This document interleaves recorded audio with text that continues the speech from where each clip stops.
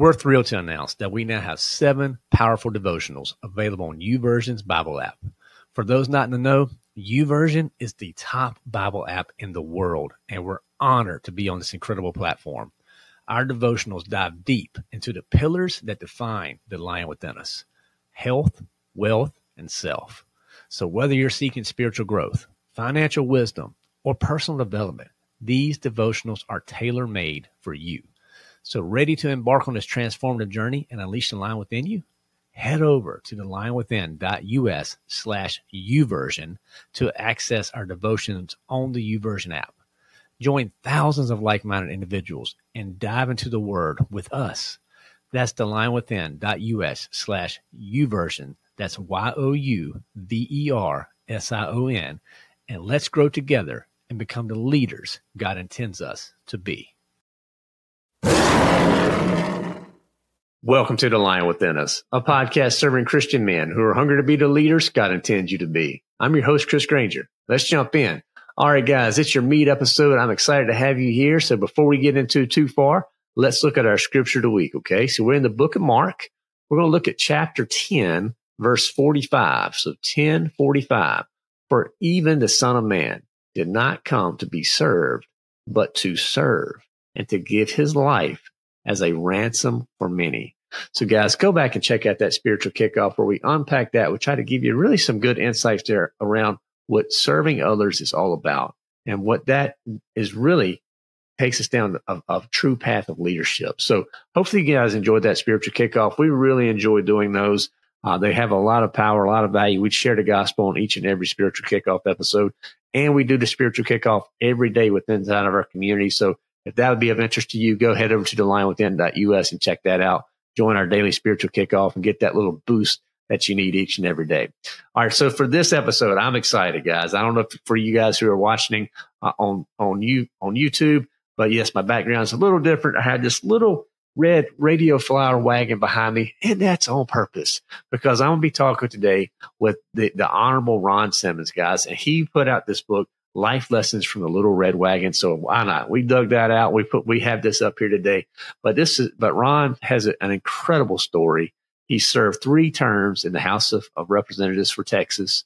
He served on the appropriations, the transportations, the elections, the Homeland Security, business and industry committees within that Texas House there, fellas.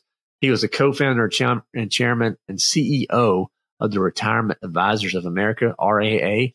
And this is a huge company, fellas, that he started. He again, the things he learned along the way just been unbelievable. He's got his background. He comes from, fellas, is a little bit different as well. 2 school teachers, that humble roots. This is a self-made man who actually was very obedient to what God called him to. He's been married to his wonderful wife, Lisa, for more than 44 years. They have 3 children. They have Justin. They have Daniel, who's actually on autism spectrum, so they have a special needs son. And then they have Allie Beth, who you guys may know from her podcast, Relatable. Wonderful speaker out there. I love the things that Allie Beth puts out. But Ron's just a great guy. I heard him actually on the Unashamed podcast, and then not long, I think a day or 2 after I heard him on Unashamed, they reached out and said, "Hey, would you like to have Ron come on our show?" And I was like, "Absolutely." So it was a wonderful conversation. Lots of insights, lots of things, guys, from a leadership position. The analogy he makes with the wagon, just pay attention to that. Because as a leader, you think that you always need to be pulling the wagon. And the reality is that's just not the case. There's so many opportunities for us, guys, each and every day to not just be the wagon pullers. Maybe you need to push. And in some seasons of life, sometimes you got to get in the wagon and let others take the wheel, okay? So anyway, fellas, enjoy this conversation with Ron Simmons. All right, Ron Simmons, welcome to The Lion Within Us. How you doing today, sir? Oh, doing great. Thanks for having me on, Chris. I really appreciate it. And I really love the picture in the background, the lion within. What a great analogy that can be. That's very good. We need more lions out there, that's for sure. We definitely do. Thank you for that. And I did change my background for you YouTube watchers who hang out with us every week. Yes, that's not my normal stack of books. That little red wagon is there intentionally. It's for this conversation. I actually went to my daughter this morning, to my 11-year-old. I'm like, where's that little red wagon we have? I need it for an interview. She's like, why do you need a red wagon for an interview? I'm like, just trust me. Just trust me. So we found it. We had to go to the attic. We found it, but it's up there, guys, because we're going to be talking about his book, Life Lessons from the Little Red Wagon. And this book really spoke to me, Ron. And man, thank you so much for taking the time to share with us. We were talking before we went live. I heard you on Unashamed, and I was getting ready to reach out to Al and ask him, like, I need to get Ron on our show, and doggone, your people reached out to us, so it was just a great time. I'm so excited to have you here.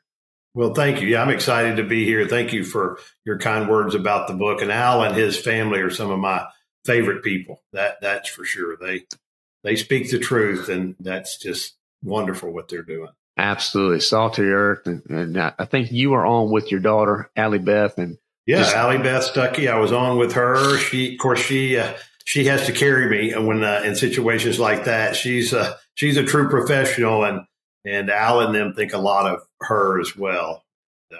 She just had her third baby and is doing really well. So I'm excited about the new grandbaby for me and my wife, Lisa. Oh, wow. Okay. I missed that part. So that's great. Congratulations. Yeah, you bet. Thank you. She does amazing work, guys. If you haven't listened to Allie Beth's podcast, you are missing probably one of the best podcasts out there. She's just, the way she unapologetically just hits the hard hitting issues directly and with truth and grace. So definitely learned a lot from you, I'm sure, sir. Well, I learned a lot from her mother. That's for sure. Well, this let us kind of get us going here from this book, Life Lessons from the Little Red Wagon. Guys, I got a copy of it right here because this is just a wonderful reference here. What led you to writing this book, Ron, with all the different things that you've accomplished in your career? Well, I think, Chris, everybody gets to a point in time where they're a little bit reflective. Mm. And as I talk about in the book, I had been through the business world and really in some ways simultaneously in the last part also got into the world of politics and public service. And then that ended kind of abruptly, as I talk about in the book. And that caused me to be a little bit reflective about, okay, where are you in life today? What kind of look back? And then what I just came upon was that there were so many different times and situations in my life that either sometimes I was leading, sometimes I was being led, sometimes I was an important part of the process, but kind of behind the scenes. And, as people of faith, for some reason, this red wagon idea popped in my head. And like almost everybody, I had a red wagon when I was little. And I talk in the book about an incident that occurred that caused a little pain for me physically.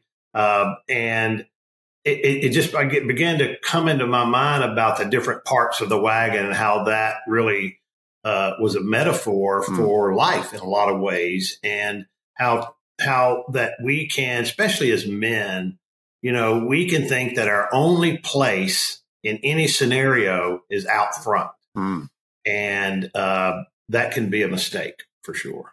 100%, because that jumped out to me even when I was looking at this little wagon this morning. It's so natural for us, and we're speaking to a lot of Christian men, leaders out there, and they think they have to have that hand on the handle, right, and always out front, charging forward.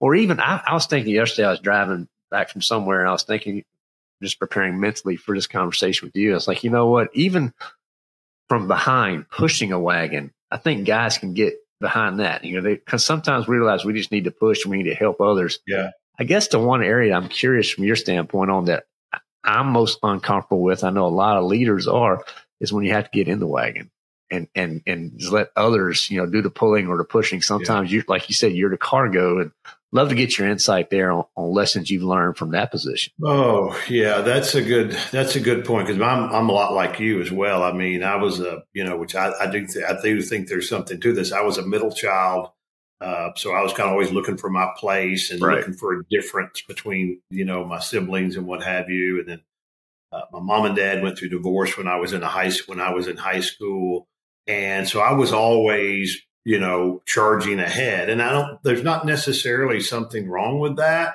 except for if you don't realize where you are in a particular situation, you can actually lead to more destruction by leading than you could if you were learning, right? Mm-hmm. And so, for example, in my world, when I decided I was going to go into public service, I didn't know anything about politics or anything about that other than just probably like most people, I followed it a little bit. I voted, of course, and we donated to some political causes and people that we believed in, but I hadn't, politics is just like anything else. There is a ground floor, so to speak, Mm-hmm.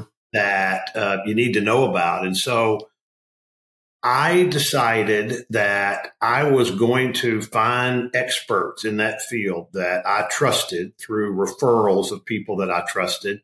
And then I told my consultant, usually have a political consultant. I told him, I said, look, I don't know anything about this, nothing at all. All right. I may have some ideas because I may try to transfer some of my ideas in business or in life to this, but I don't know anything. So I'm going to do everything you tell me this first time around. And so I had to crawl back in the wagon and just be a part of the cargo to learn. Mm-hmm. And it's hard sometimes because there are times I wanted to jump out and, hey, I think I got this, grab the deal, but I resisted doing that. And I think those are the times. Two things could happen during those times, Chris, is one, you learn. Okay. So you're expanding your ability to understand things. And the other thing is you do get some different kind of rest. Because I didn't spend my time thinking about, well, I wonder how this works or how that works or what I need to do here. I spent my time thinking about how do I enact what I've been told. And that's a different type of thinking, right? Mm-hmm. If you're leading, if you're holding the handle, you're having to decide, okay, where am I going? What do I do next? While at the same time you're moving forward, you have to be thinking. If you're the cargo, really all you have to do is learn and take instruction. And sometimes that provides rest for a different area of your mind and your emotions. Yeah. I wonder why that's so hard for us guys because when you just made that connection around learning and rest, that for me, that's it. Okay, I get it. I see why there's value there. And as a leader, to be able to lead more effectively, I need to be doing that learning. I need to be growing because you can't, if you're always pulling, you're having a tough time of growing personally. So I'm just curious, was it at that point when you made that transition to politics is when that was most prevalent, or did you find yourself, because I know you were CEOs of a couple organizations in the past as well too. Did you find yourself being the cargo in any of those situations? That's maybe I found myself being the cargo in other situations. And one was I had gotten to the point in my business career where I had good partners that were operating the day-to-day of how the company ran. So I was kind of more serving as chairman. And I had mentored with John Maxwell. He was a mentor of mine. And I was going to John and I was saying, John, here I am. At that time I was like 50 years old. What am I going to do? I'm just kind of at halftime. You've probably seen the book or heard of the halftime. And he said, Ron, here's what you need to do. You need to stop and you need to think.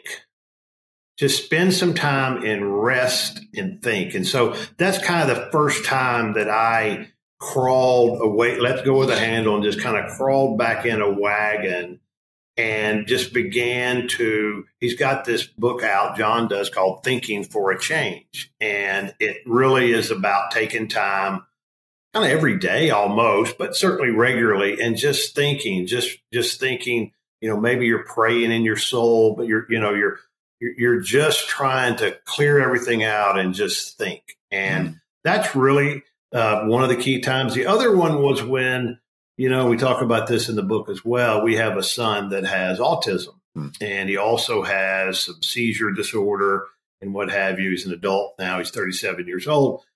But there were so many times where as a father that I wanted to just take that handle and run with it. Yeah. That I had to get in the wagon and either it was Lisa and I had to jump in there and just pray and nothing else. Yeah. Or we had to say, you know what?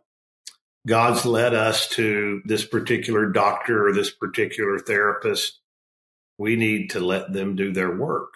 And that was very, very, probably the most difficult thing. But I did learn that there were blessings as a result of that, trusting in other people and trusting in God to lead you to other people. And it's hard to do that if you're the one that's trying to, okay, which road am I taking? All that type of stuff. So those are kind of some examples of how that, had worked for me.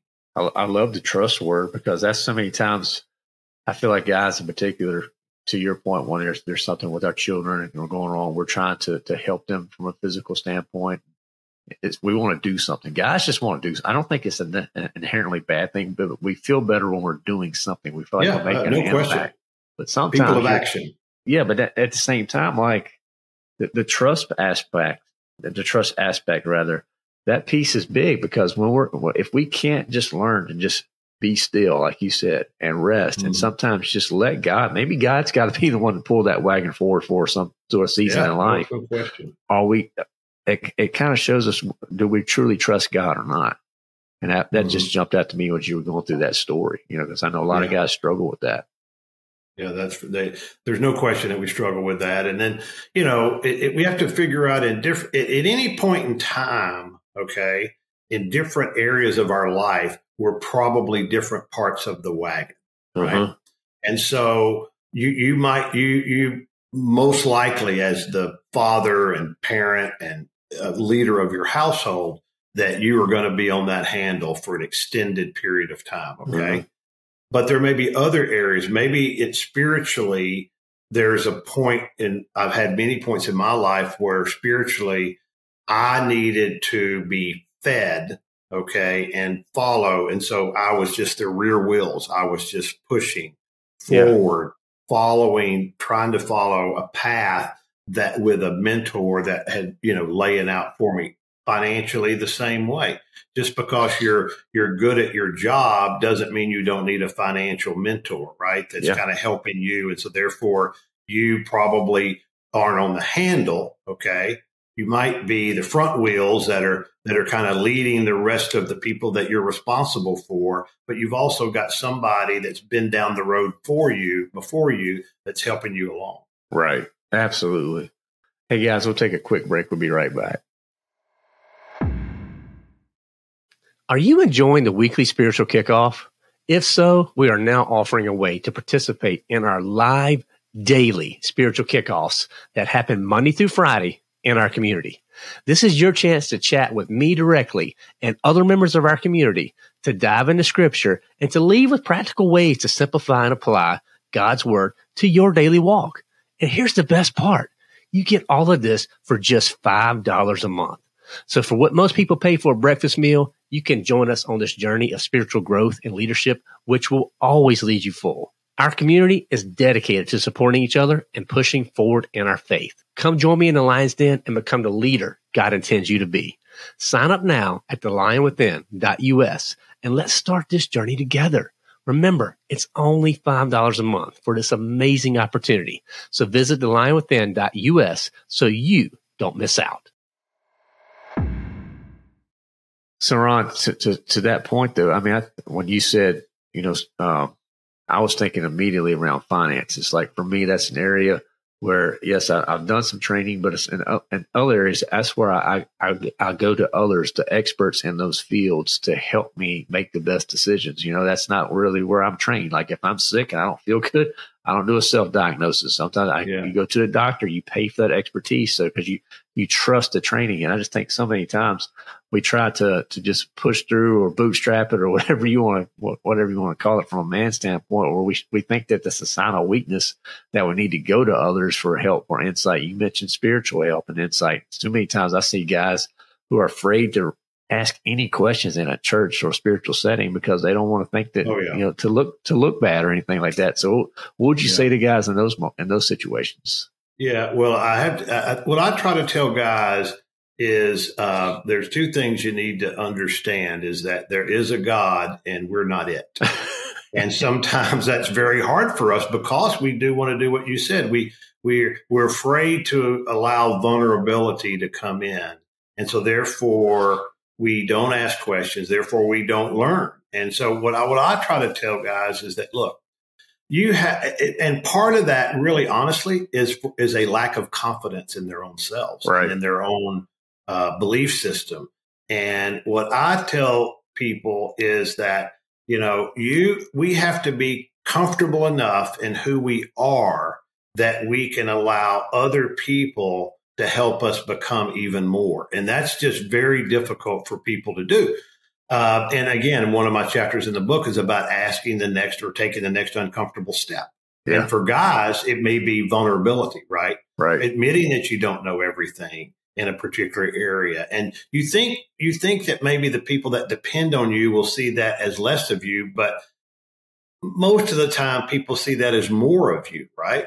That, hey, you're real too, and you have vulnerabilities, especially in your children as they become teenagers, okay, and young adults. One of the things that I had to learn, and certainly wasn't easy for me, but had to learn that children, while they want you to succeed and they need you to succeed, they need to know how you're going to act in disappointment and defeat.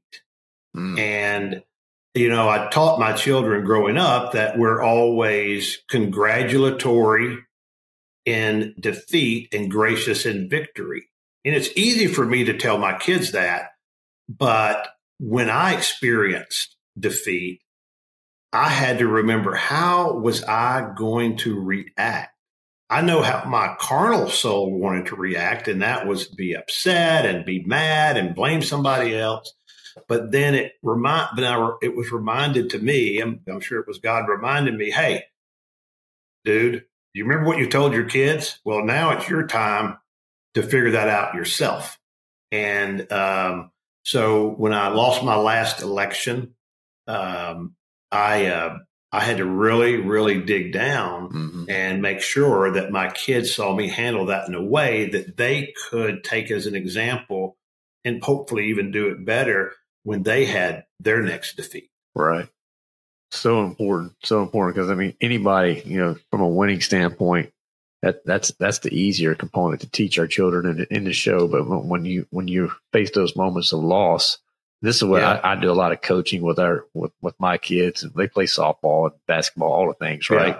Yeah. And I'm so much more trying to just make them better people versus better players. Obviously I want them to be better players, but at the end of the day, I want them just to leave that season just as a better person in general. And I just appreciate you being so open, honest, and transparent there. And I think that's what we're lacking so much these days, is just that transparency, that vulnerability, that honestness, that too many people, I think social media has completely destroyed so many ways that we look at people, and we try to evaluate ourselves to others. That way, I think now people gravitate toward those just like yourself who are actually open and transparent. Like, you know what? I lost this election. It was not easy. Here's the struggles I had through it, but here's how I responded. I think when stories like that come out, that's what people resonate with. Well, it's interesting, Chris, that you say that, because the number one comment that I got on this book, and I didn't realize that, okay? Because I don't know why I didn't realize it might be that way. But the number one comment that I've gotten is that I can't, even from people that are close to me, I can't believe how transparent that you were about things that might have been struggles, right? And that was a really good, that made me feel good, because I hope that, like you said, social media has changed all that, but that people want to know about people real. They're up and they're down and they're whatever. And my whole deal was, Chris, that there's a lot of people out in the world that are like me, just come from a normal background, nothing special, kind of middle class, probably lower middle class. 50% of people, marriages end in divorce. So at least half the people have probably gone through what I went through with my parents. People have medical challenges in their family. We have Daniel with the challenges that he has. And then we also, Lisa and I, people read the epilogue, Lisa and I both were diagnosed with cancer. about a year and a half ago, and things are going well. So, but those things kind of just hit you sometimes, and how are you going to react to that? Right. Right. How are you going to react to that? That's what I want people to understand, that just because they didn't come with a silver spoon in their mouth or whatever, or super talented in athletics or anything like that, they can have a life that influences well beyond who they are. Absolutely. And I think maybe sometimes for our listeners, particularly on podcasts and things like this, you hear a lot of guests and you compare yourself to the guest out there. Maybe take them back to your origin story, because when you start off in the book, you really talk about getting started. And for me, as a man who's trying to build things and to do things on my own, and versus the way that the world tells us we should do it, that origin story of how you started out was just really impactful. And I think that would be something that I know a lot of our guys would probably resonate with, because somebody of them see like, well, the Honorable Ron Simmons, you've done all these things in your career, and Allie Beth is your daughter. You're like, of course, he's got it figured out. But man, when you go back to the very beginning, it was that was a lot of raw, real transparency there. And I'd love for you just to share a little bit with that. Yeah. Well, thank you very much, Chris. Yeah. I was second of 4 children. My mom and dad were public school teachers, and my dad had some ministry of mute, which they would call worship leader, part-time in some churches and what have you. Right. And when I was a teenager, we lived in a little town called Junction City, Arkansas. And my mom and dad started having marital problems and ended up divorcing about my senior year in college, in high school. In that time. Okay. Yeah, before you left, right. So I was like 16. Right.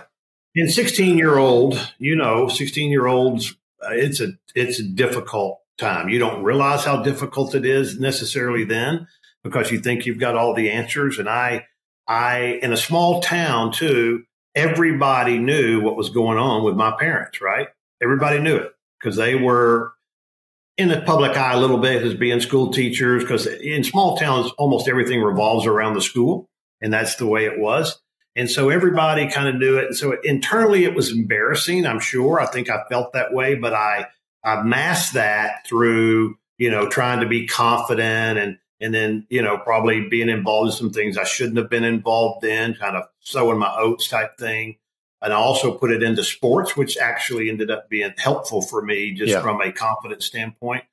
But when I got out of high school, I didn't have anywhere to go. Okay. I mean, my dad had moved out. My mom was moving back to Baton Rouge to be close to more of her family. I mean, I could have gone and lived with her probably, but at 17, I just started living on my own, with a friend in a garage apartment. I think it cost us $75 a month, and we probably overpaid based on how it was. Right.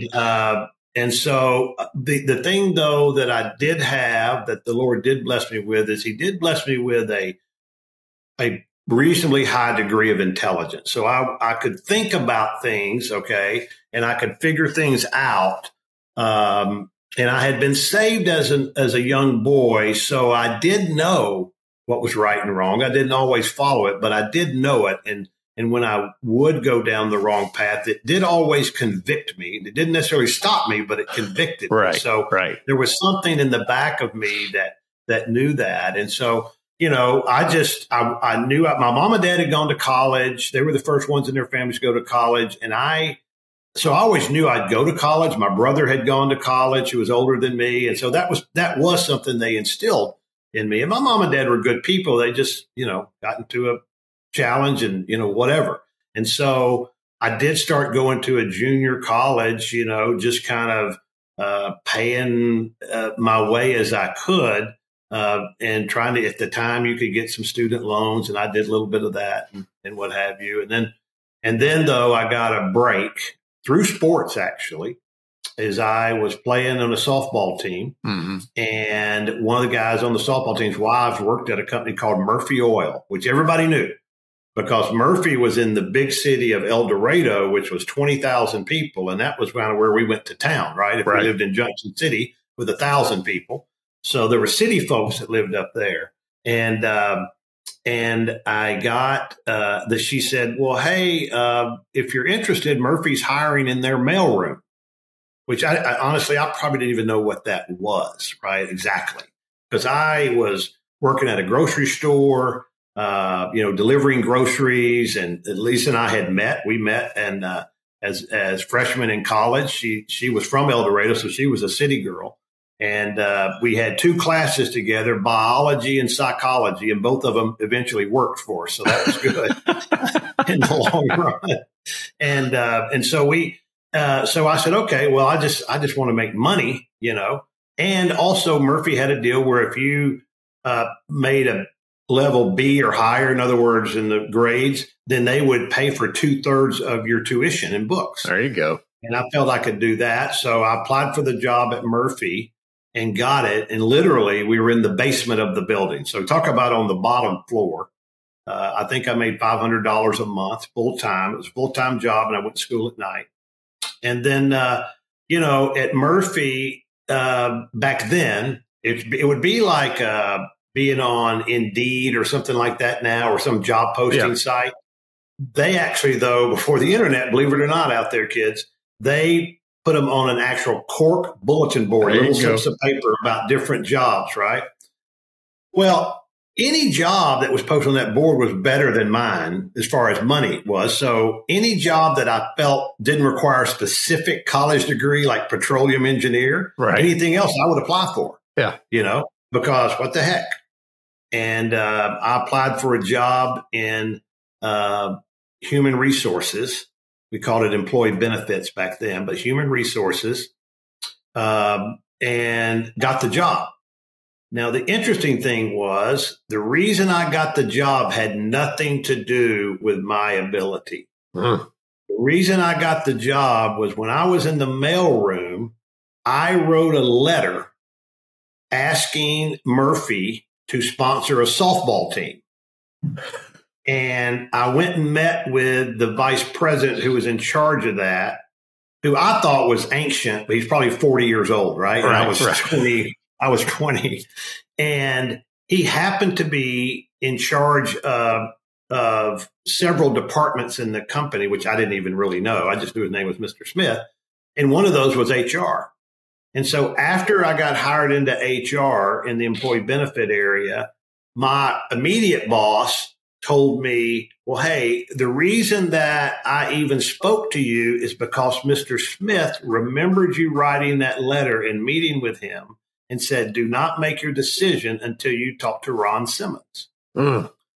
So the point in that is you never know the impressions that you're making. Right. Okay. And I'm sure that Mr. Smith saw me as probably maybe a little, certainly not polished, put it that way. But he saw something in me, or the Lord put something in his heart that said, hey, this guy has got potential, right? He's got some potential. Right. And I happened to be just there in a time in HR where things were really changing in that area of work. There's a new law that had gone into place called ERISA, which was causing a lot of disruption. And I was able to learn kind of from the bottom up. And I had a boss, Richard Lewis, who took me under his wing. And he was very hard on me. He was hard on me like a father would be on a son, in a sense, right? Mm-hmm. And that he wanted me to improve, right? He would make fun, in a sense, of me because I didn't have my shoes polished. Of course, back then, now you had to wear a suit and tie to work. I know people may not equate to that, but and so, but even though he was making fun of me, he probably could have done it in a better way. It did drive me to be better. Yeah. Now it made my wife mad, right? And that's a good point, too.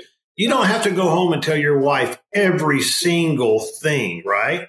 It doesn't matter that she couldn't do anything about it anyway. It just made her mad. I shouldn't have done that. I should have dealt with that on my own, like polish your own dang shoes, right? Right. And move on. So it was a great experience for me and I still didn't have my degree. I mean, I squeezed 4 years of college into 10, Chris. So it took a while to get going for me. Well, let's take a quick break, guys, and we'll be right back. We'll keep unpacking this further. Are you ready to unlock your true potential? Introducing 30 Days to Unleash the Lion Within, a revolutionary series that will transform you into the leader God intends you to be. In just 30 days, you'll embark on a journey of self-discovery and growth.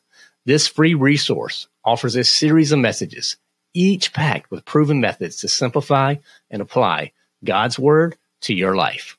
Inside this series, you'll find practical strategies to unleash your leadership potential.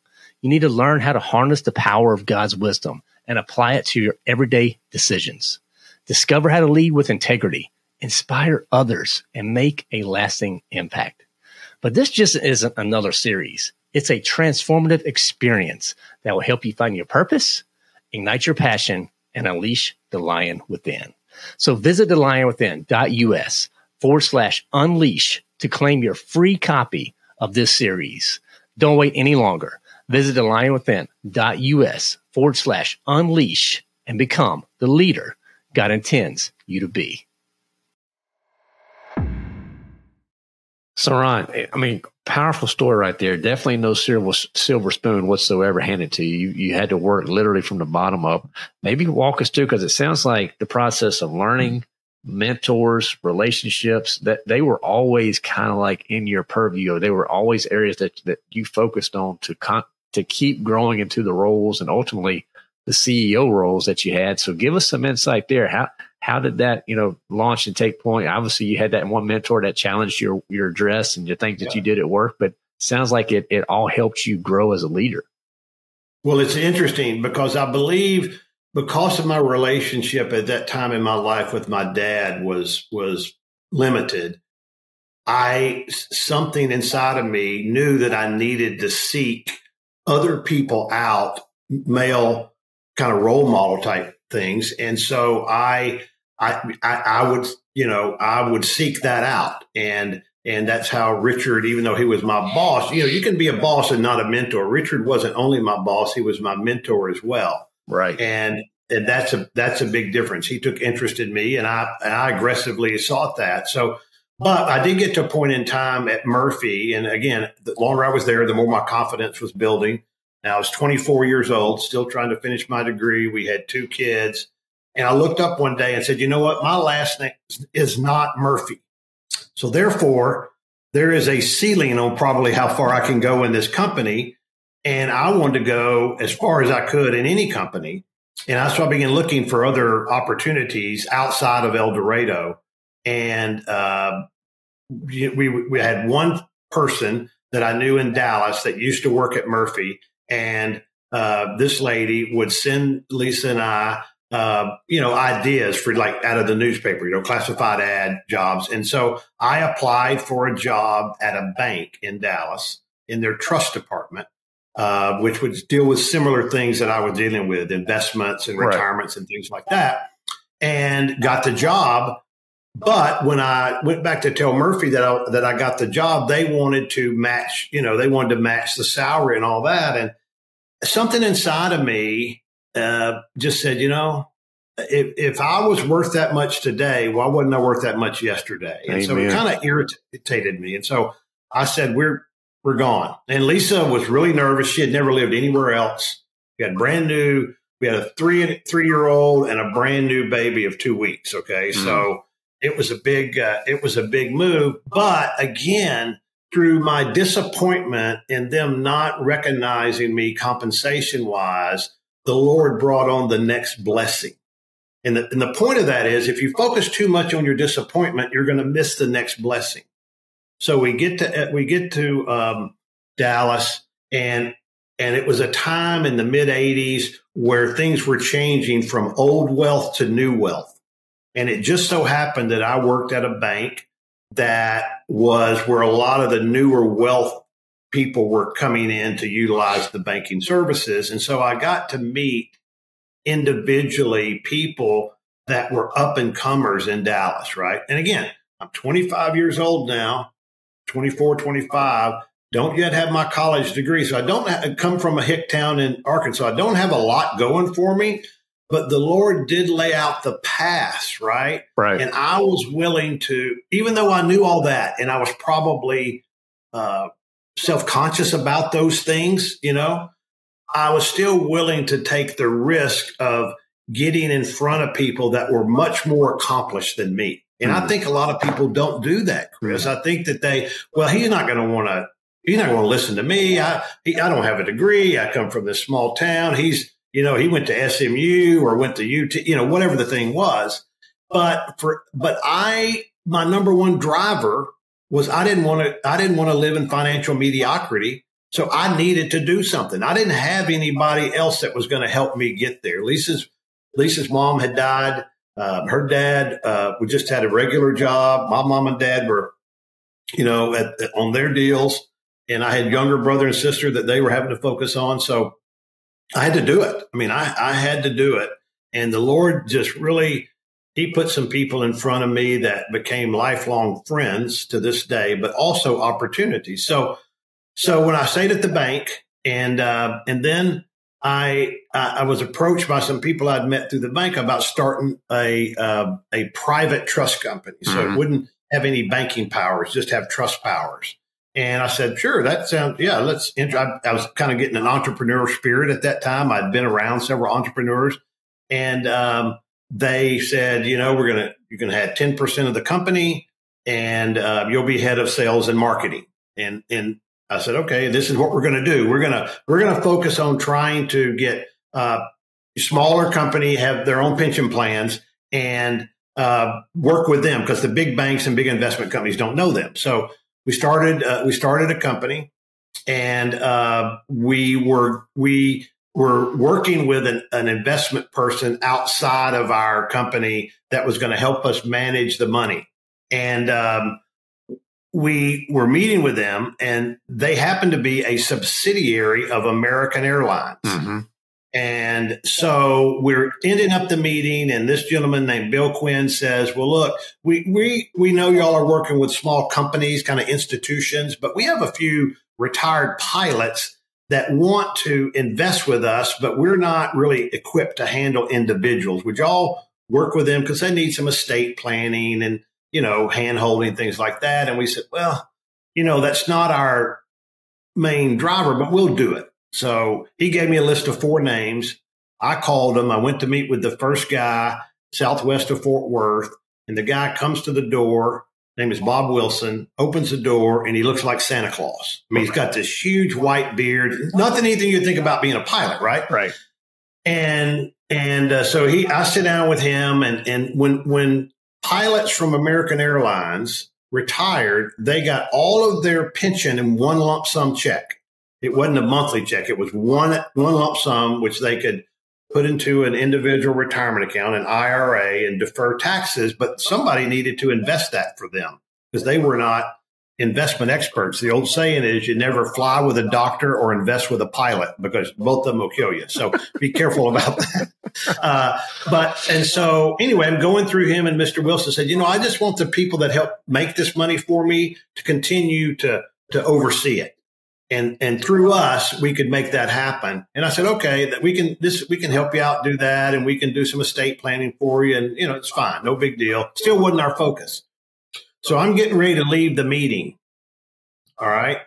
And Mr. Wilson said, hey, Ron, I got something you might be interested in.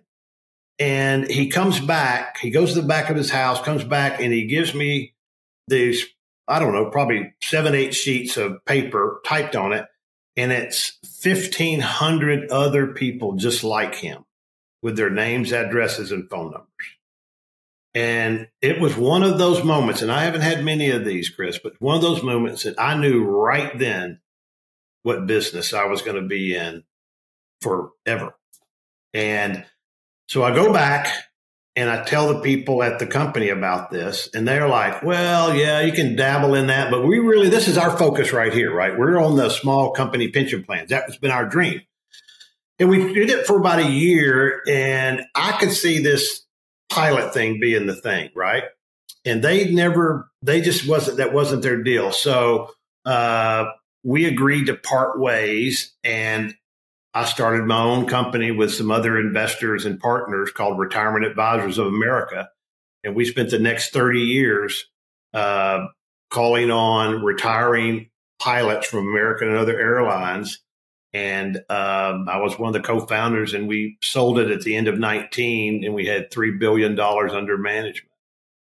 and it was just one at a time, and there were, of course, lots of times around there where are we doing the right thing?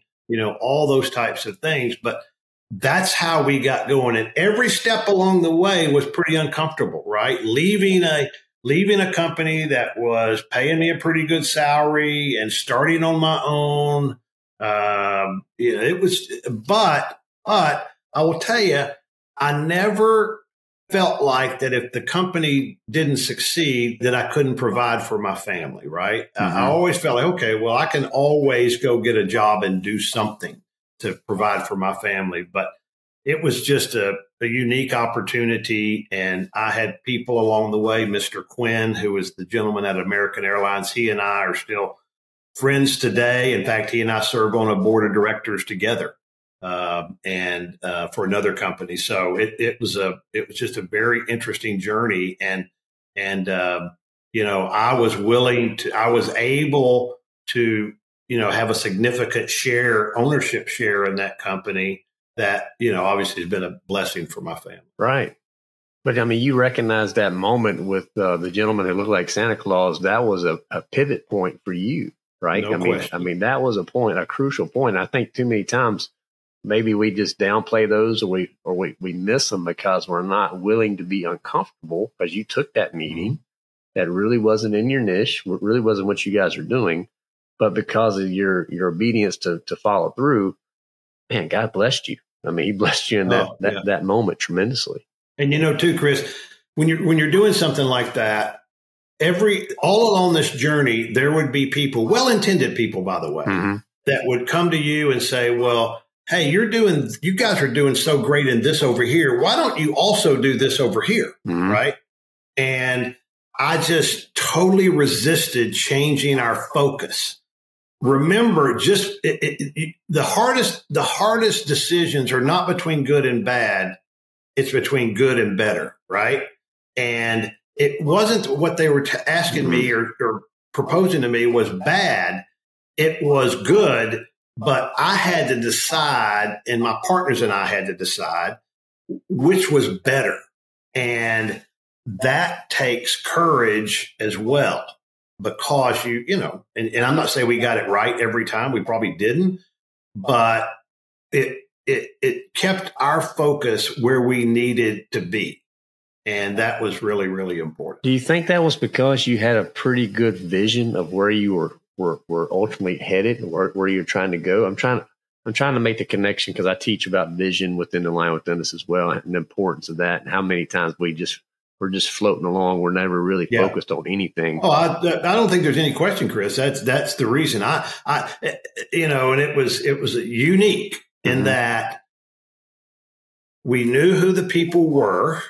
We knew when they were going to retire because there's mandatory retirement, right? Mm-hmm.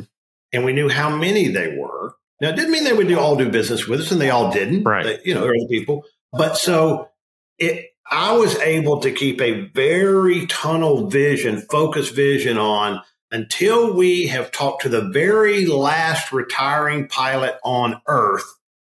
I don't think we should get outside of that niche. Right. And it was, so I encourage people, everything will always be that clear, but I encourage people to really tunnel in on what your vision is. I also encourage people to not if you're an entrepreneur, don't make the company about you.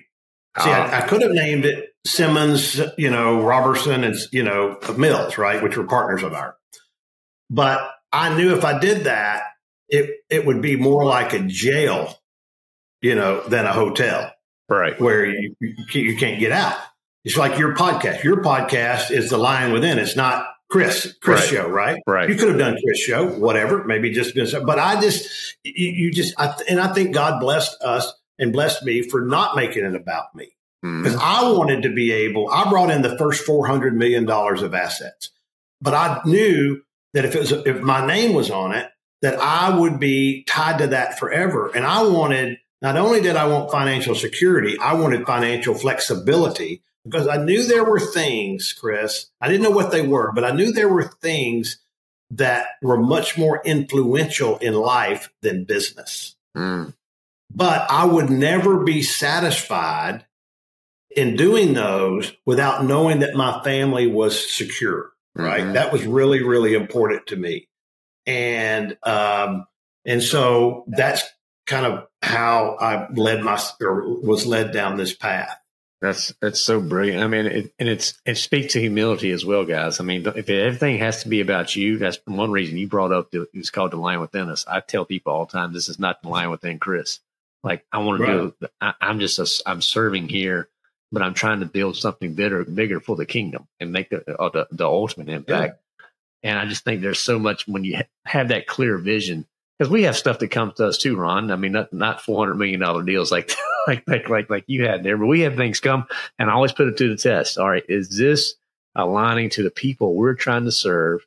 And because we have a lot of guests that get pitched to us and things like that. And I have to say no sometimes, because if it's not aligning to helping the people that we're serving be the leader God intends them to be, it doesn't, check that box. And I think too easy, we can get distracted by that little shiny thing. And next thing you know, we're chasing this or we're chasing that. And then when you try to be good at everything, you're never good at anything. So I just think there's so much wisdom in what you shared there. Well, and I just, appreciate the people along the way for me. God put us, when we first moved to Dallas, we were both small town people. But I told Lisa before we moved, I said, sweetheart, when we moved to Dallas, we're going to go to First Baptist Dallas. And she's like, are you crazy? That is huge. And because I'd always heard about First Baptist Dallas, and I'd heard about Dr. Criswell, and my family had been Baptist for 300 years, which John Maxwell tells me that's something, I need to get over, but that's the way it is. So, and so it's so funny because we're in this little rent house that the bank had rented us, right? The bank had rented us a rent house close to the bank. They had owned some property and they rented us till we found a place that we could buy. And one Sunday morning, I'm not at home. I'm back in Arkansas playing softball with my buddies. And Lisa's there in Dallas. This is how stupid I was.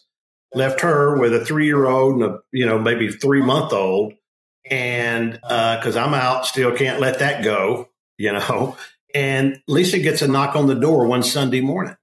And it's 2 elderly ladies from First Baptist Dallas, just by happenstance. Uh-huh. We hadn't been down there. We hadn't called and done anything. But what they would do is they would go to early service, and then they would go out and knock on doors of new people that had moved into town. I don't know how they find that out, but however they found that out. And because they knew if they got them at home on Sunday morning, they weren't at church, right? Right. And so they, they met with Lisa and visited with her. And then the next night, Monday night, used to have Monday night visitation, and a young couple. And 2 young couples showed up at our house, and they invited us to church.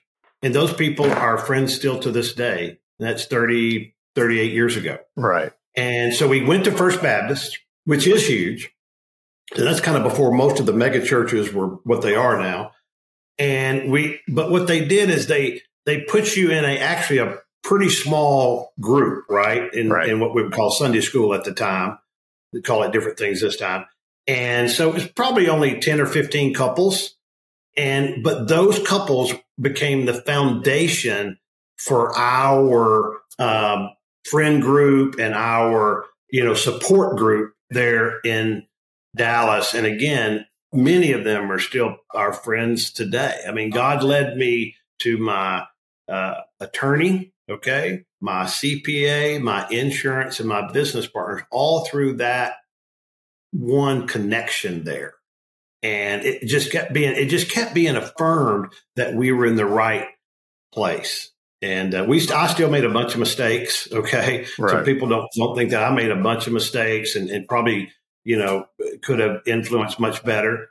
But we were continuing to be affirmed that we were in the right place and that God had us where he needed us at that time. Amen to that. Hey guys, let's take our last break. We'll be right back. We have a resource that allows you to test how strong of a Christian leader you are. We designed a short quiz so you can see for yourself how prepared you are for the battle. Don't worry, it's multiple choice and it's a lot of fun. So to access this free resource, visit thelionwithin.us/quiz. That's thelionwithin.us/quiz and see if you are ready to unleash the lion within. Now, Ron, you mentioned that the ladies who showed up and they talked to your wife and they invited her to church. And I mean, it just seems like such a simple way to do evangelism and to go out and share and to love on others. But I just don't see that happening. I'm curious, what do you think we could be doing differently, particularly as Christian men, as leaders, to really do that, to be the hands and feet of Christ, to get out there and to invite others to service or to invite others to a fellowship? I mean, do you see it having to be some big drawn out thing? Or to me, that just seems like a very simple path that they were taking that made a huge impact on you and your life. No, somebody told me this one time, is that you have to build a relationship in order to be able to have people believe in you, right? Mm-hmm. And so I think if we over focus on what words I'm going to say in my walk with other people, then we're probably the devil's going to always be working on us saying, hey, you're not ready yet. You're not ready yet. Mm-hmm.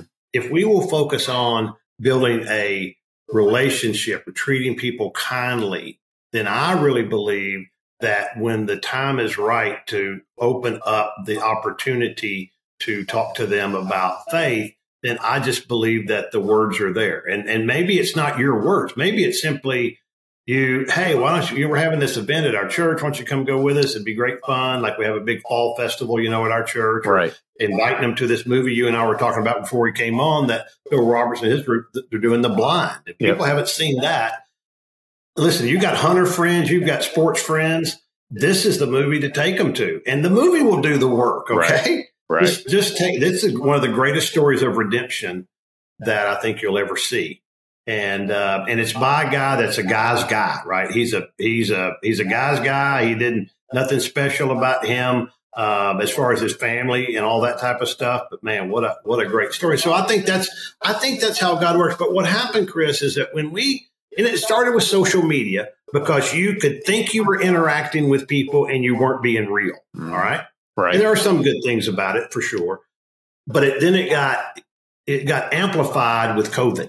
Right. And we became isolationists, and we've remained isolationists since then. Companies have gone to, work from home or hybrid work. And it's funny. I was just meeting our Daniel. We utilize a psychiatrist with him to help him process things. And the psychiatrist also has clients that have substance abuse addictions that he works with and helps with. And he told us during COVID how bad that got, right, because of loneliness. And I asked him the other day, because Lisa and I meet with him a couple times a year, and I said, has that gotten better? And he said, no, it's actually gotten worse, that people have continued to isolate, and the people that do have addictions, it's continued to just absolutely get worse and worse. And so I believe that's happened in Christian society as well. And that's why we don't feel connected with people as much as we should. And I think we just have to force ourselves to go back to include some good old fashioned connection instead of talking over the phone or having a different type of communication. Get together, right?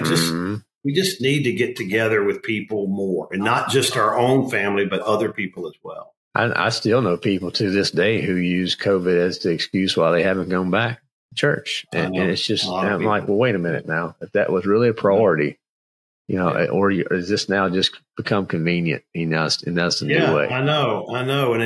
And I get, you can listen to the message, all that. It's not about that. It's not about listening to the message. It's about the people that you're associating with, right? That's really what it's about. So that's right. And I tell people all the time, the church is not the building. The building itself could burn to the ground. The church is the people. I mean, that is it. So it's just, if you're missing that opportunity to plug into a body, Christ tells us about that. And we know the importance of being connected to a body. So just a great reminders right there. Thank you so much for sharing. I am curious before we wrap up here at the end. So John Maxwell, he wrote the foreword. Really enjoyed that. You mentioned he spoke a lot into your life. How did you guys meet?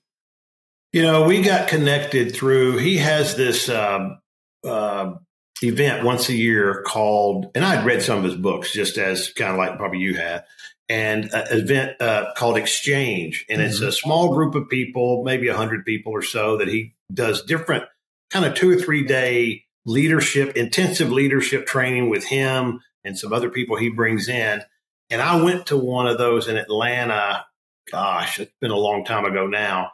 And he would, right as it was about lunchtime, he was wrapping up a session and he said, for those of you that want to know more about some nonprofit things I'm doing, I'm a person of faith, grab your sandwich or whatever we're having and come into the next room and I'll share with you what I'm doing.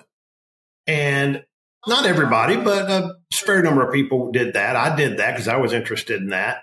And he begins talking about this organization called Equip.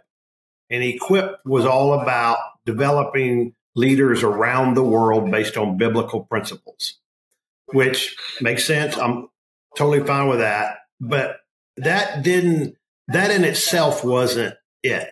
It's that when he started talking about what they were trying to do around the world and what his heart was, that's what got me. Because I knew that while John really did want to help people in leadership and business and whatever it was in their life, his heart was about bringing people to Christ and discipling them through Christ and growing the kingdom. And that's really what got to me. So, like I had done many other times, I said, well, I'm going to see if I can get to know this guy. Yeah. So I just got to know him. I spent some time with him there. And then I became an associate trainer and traveled to Romania a couple of times and did teaching for him, and South Africa and Brazil. I was at a point in my life where I could do that time wise. And, I'm sure the Lord put something on his heart because there are a lot of people that do that, but we just developed a personal friendship and relationship, and our wives have developed the same thing. He has a home in Western North Carolina as well. So, I asked him if he would mentor me, and he has done that and continues to do that. And, sometimes it's not pleasant because sometimes he has to tell me things I don't really want to hear. Yeah. Like after I lost my race, I was really thinking about, okay, what do we like? When we lose, what do men want to do? We want to go back and get it back, right? We want to revenge or win it back. And so I was really thinking about running again. And he looked at me and he said, Ron, you did great when you were in public service. You did a really good job and all that type of stuff. But that's where God had you. And why in the world would you want to do that again? Don't keep focusing on the past. Where is the future? And man, I didn't like to hear that, but it became so clear and so peaceful to me. Yeah. At that point in time, it was one of those, another great inflection point. The other thing that's cool about my book, especially if you get the audio version, is that Ronald Reagan reads part of my book. Serious? Oh, wow. How many people could say that? That's right. That's right. I'll leave it there, but you'll have to figure that out. That's right. I'll have to figure that out because I have the hard copy, so you guys have to go get the audio version too. So yeah, it's good. It's good, and you can get it on Audible, and you get the book anywhere books are sold, and they can reach me. My website's ronsimmons.com, and email me ron@ronsimmons.com. So yeah, I love to visit with people. I've had a lot of people email me and tell me about their scenarios and ask questions and things like that. I love doing that. I love it. Well, before we go wrap up, let's do a quick lightning round at the end. We always do this on the Line Within Us. We call it feeding time. So if you're willing to play, Ron, we'll jump right in. I'll do it. Let's do it. But we'll start easy. What's your favorite hobby? Golf. You're a golfer. Okay. Now, do you still play softball? Nope. Too old. Too old. Okay. The softball days, you can hit the links though. I hear you.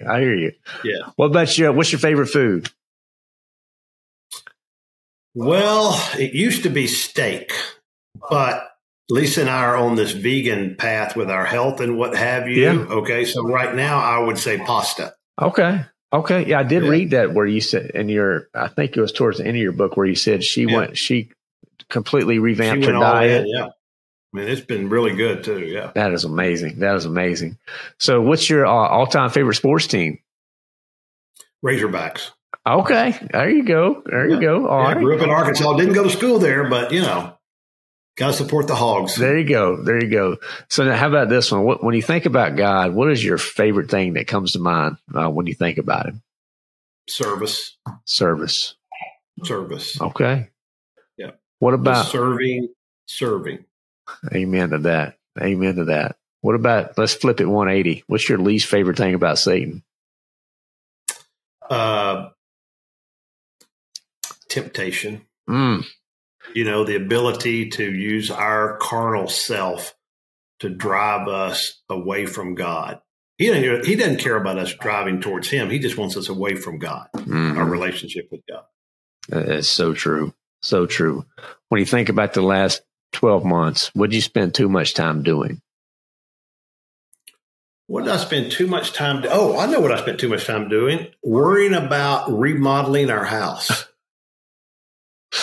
That's what I spent too much time doing. But we did it, but it was much more time consuming than I wanted to. Okay. How about any habits? Have you got any new habits that you started lately or something that you want to start? We always try to give guys tips and ideas just to improve. This could be, a personal habit or professional or whatever it may be, but just love to know any habits that you tried that you're getting value out of. Well, this is something, and I'm embarrassed that it's relatively new, although it's probably been a year for us now, is the habit of being in a group Bible study with my wife. Okay. We'd never done that before in 44 years of marriage, but we are in a group Bible study. Actually, we do it on Zoom because there are people from around the country. Yeah. And it's called Community Bible Study, and that has been probably the most satisfaction of anything I've done in the last year or two. Oh wow! So is it a once a week type setting? Once a week, yeah, on Wednesday night, and there's a book that you go through, and we're like right now we're studying Samuel, and she does her answers, I do mine during the week, and then we get together and we're on Zoom with other couples, about 8 other couples that all have a connection some way or another, right? Yeah. And it's been really, really good. It's enjoyable. It's kind of fun. It's, open discussion. And I think with Lisa and I, that's been good for us too. I love it. Well, anytime you're in the Word together, particularly as a couple, you're strengthening that marriage so much. So when Lisa and I have been married, I was 19, she was 20. I tell people, being from Arkansas, you got to get the fourth cousins early because if you get stuck with the first cousin, there's some real issues. Right. So we've been married almost 44 years, and your marriage goes through different phases. Okay. Mm-hmm. And different points of intimacy. Okay. And I'm talking about overall intimacy, sure, not just physical. And you have to continue to look for how can I create new intimacy with my spouse. And believe it or not, this Bible study has created a emotional, spiritual enhancement of intimacy, right? Mm-hmm. Just as two people, all right? And it's so easy to get going off in your different directions. Mm-hmm. But you need to have something that always brings you back. Amen to that. And I spent a lot of time trying to encourage guys to think about that spiritual intimacy that ultimately we can have. And I mean, that connection with our spouse, when you get that connection on the spiritual level, it blows anything from a physical standpoint out the way. So it's definitely encourage you to keep going there. So last question for you, Ron. What's one thing you hope the listeners out there remember most about our conversation today? I hope they remember that whatever that they're going through, that there's more than one part of the wagon, and to make sure that you are looking at yourself openly, honestly, transparently, and that you are picking the part of the wagon at the different areas of your life that you really need to be in.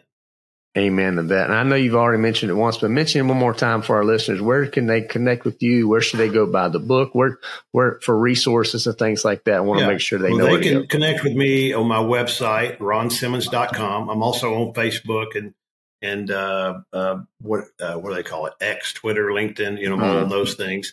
And then, but they can buy the book through Amazon or any other place. They can actually get it off my website as well, and through Audible for the audio version.